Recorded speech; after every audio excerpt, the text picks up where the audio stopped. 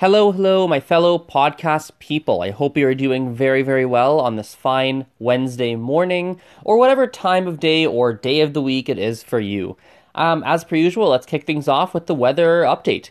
It is warm, sunny. It looks like a good old spring day outside when I look out the window. I haven't gone outside yet because I need to shower and get ready and everything.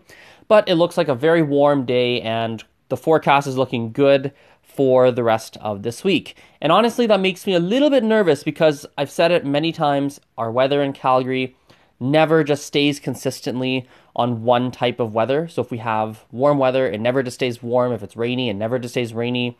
So right now it's warm and it's been warm consistently for a little bit of time now, which means that something that we don't like, some kind of not great weather is just around the corner. Not to mention, and actually, this is a good point. When you really think about it, you can't just have sunny weather all the time. Like, we need rain and we need those things. Otherwise, we get like droughts and all that. So actually, I guess you could say I kind of am hoping for whatever weather is best for us, and best for the city, best for the area. So I think right now I heard someone was telling me, I don't know if it's true, but because of, in the winter we had a lot of snow. And now we're getting a ton of sunshine. So apparently, I don't know if it's true, but someone was telling me that there is, there's a lot of snow that's melting off mountaintops and whatnot. And apparently, I don't know if it's our rivers or lakes or whatever, but apparently they're getting filled faster than normal. And, apparently that can lead to some flooding. So I don't really know the truth behind it. I haven't really, I haven't read the news about it or really looked into it, but someone was telling me that, and I was like, oh, interesting, weird, bizarre. Anyway, in terms of the life update, I want to talk about something here. I want to talk about something I've been watching lately. I have been watching a Netflix show called Lost in Space. I don't think I've talked about it on the podcast yet, but essentially we decided to get Netflix finally at home. Because my mom wanted to watch a series called The Crown. And she's like, you know what, let's just test out Netflix. I want to see. And, we are the type of family, and my mom especially, a lot of people say like, oh, let's just get the free month of Netflix for, and then we'll like cancel it. Well, we are the type of people who will get the free month and we will cancel it. Like, like I think my mom and I are having a conversation. We have like, I think 7, 8, 9 days left in our free trial. And I was like, Mom, I discovered this show called Lost in Space. She's like, oh yeah? She's like, well, you better hurry up and watch it because you only have like 7 days left in the free trial. Like, you gotta hurry up and just get it done. Because, and she's very practical about it. She's like, well, when you look at the usage, I watched a few hours on The Crown. You're watching one series. Like, you have not been using it a ton. And I was like, that's true because I have my other shows that I like to watch. I love, I like this is a tangent, but I like any TV shows or movies even that don't make me think too much for the most part. Like, I like superhero shows. I like things where there's like big explosions. I like Fast and the Furious, like just bad, not fantastic movies, like action movies, fantasy, things like that. Now, obviously, I do like more intellectual things and more deeper things, more things that are quote unquote actually good movies, good TV shows, but I don't like to watch them like often. Like, I don't like to watch it every day because when I'm watching TV or watching movies, it's usually, 9, 10 p.m., something like that. And I've had a long day of work and I just want to chill. I just want to like turn my brain off for a moment or two. So I don't want to watch the intellectual stuff. But anyway, so I was like, yeah, it's true. I didn't use a lot of Netflix because I usually watch my own things. Like, I'm usually watching, my superhero shows or whatever that I like on TV. So it's interesting, right? So we're probably going to cancel it. And, our theory is like, okay, if we really want it back again, if there's another show we want to watch, what we'll do is we'll start like tracking maybe a couple shows we want to watch, and then I'll use my email or my laptop or something to get another free month. So, that's something we're looking at. So I'm watching Lost in Space. It's a remake of a reboot of a series from the 1960s. No idea how similar they are. I haven't really looked into it too much, but this one is quite good. I liked the 2018 version, and I would recommend it.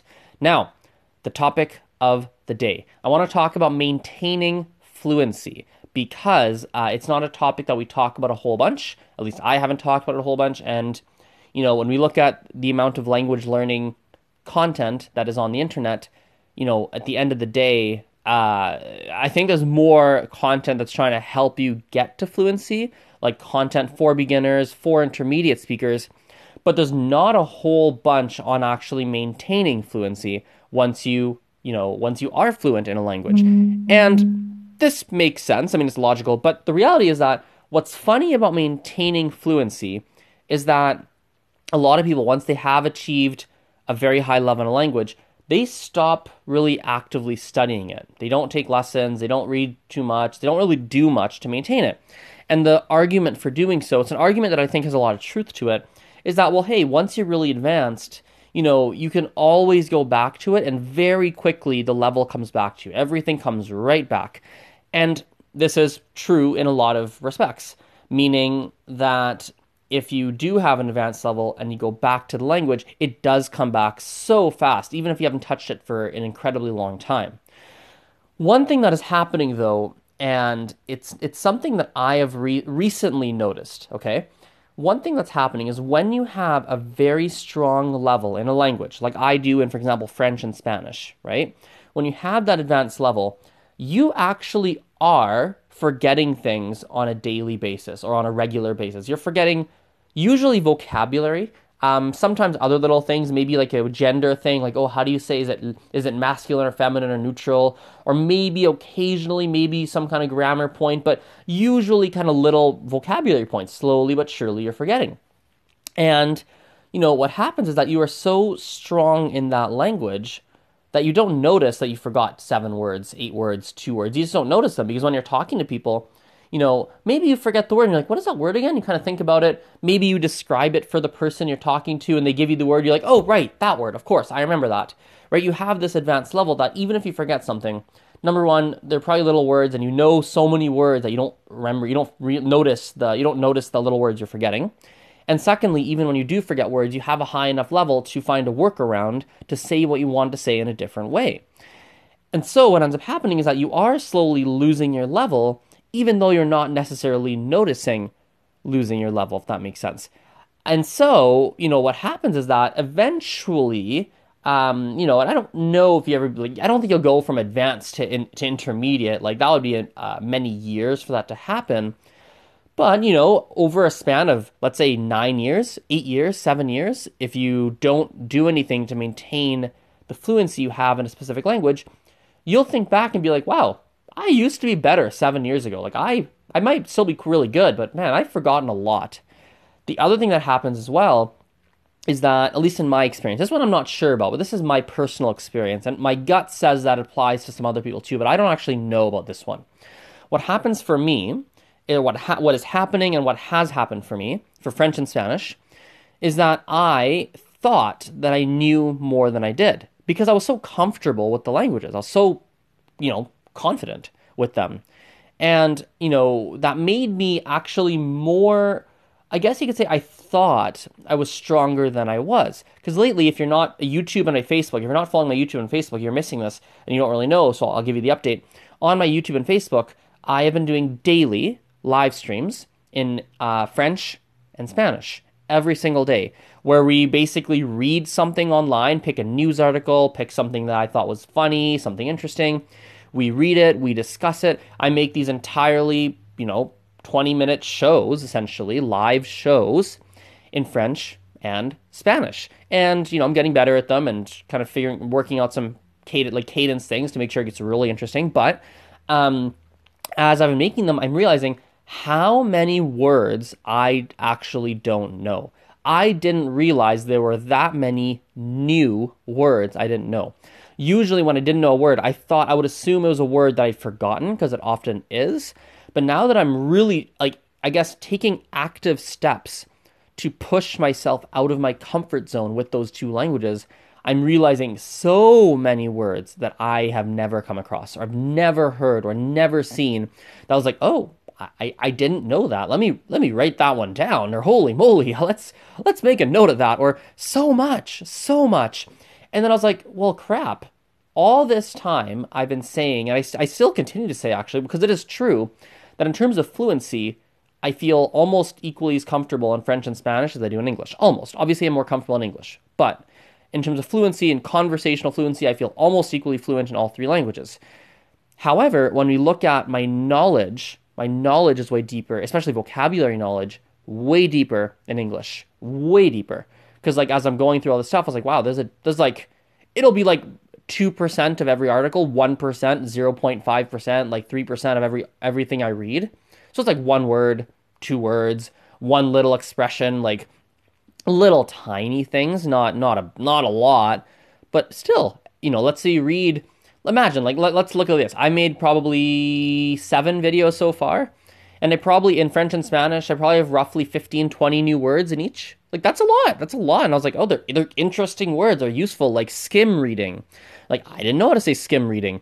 Gums, like gums in your mouth. I learned that in Spanish the other day. And actually, I don't even know the word in French for gums, like, as I'm talking this out now. I was like, I learned that word in Spanish, las encías, right? Like, there's all these words. I was like, oh my God. So, what am I saying is that I think we achieve a level of comfort in languages, and then we stop because we're comfortable.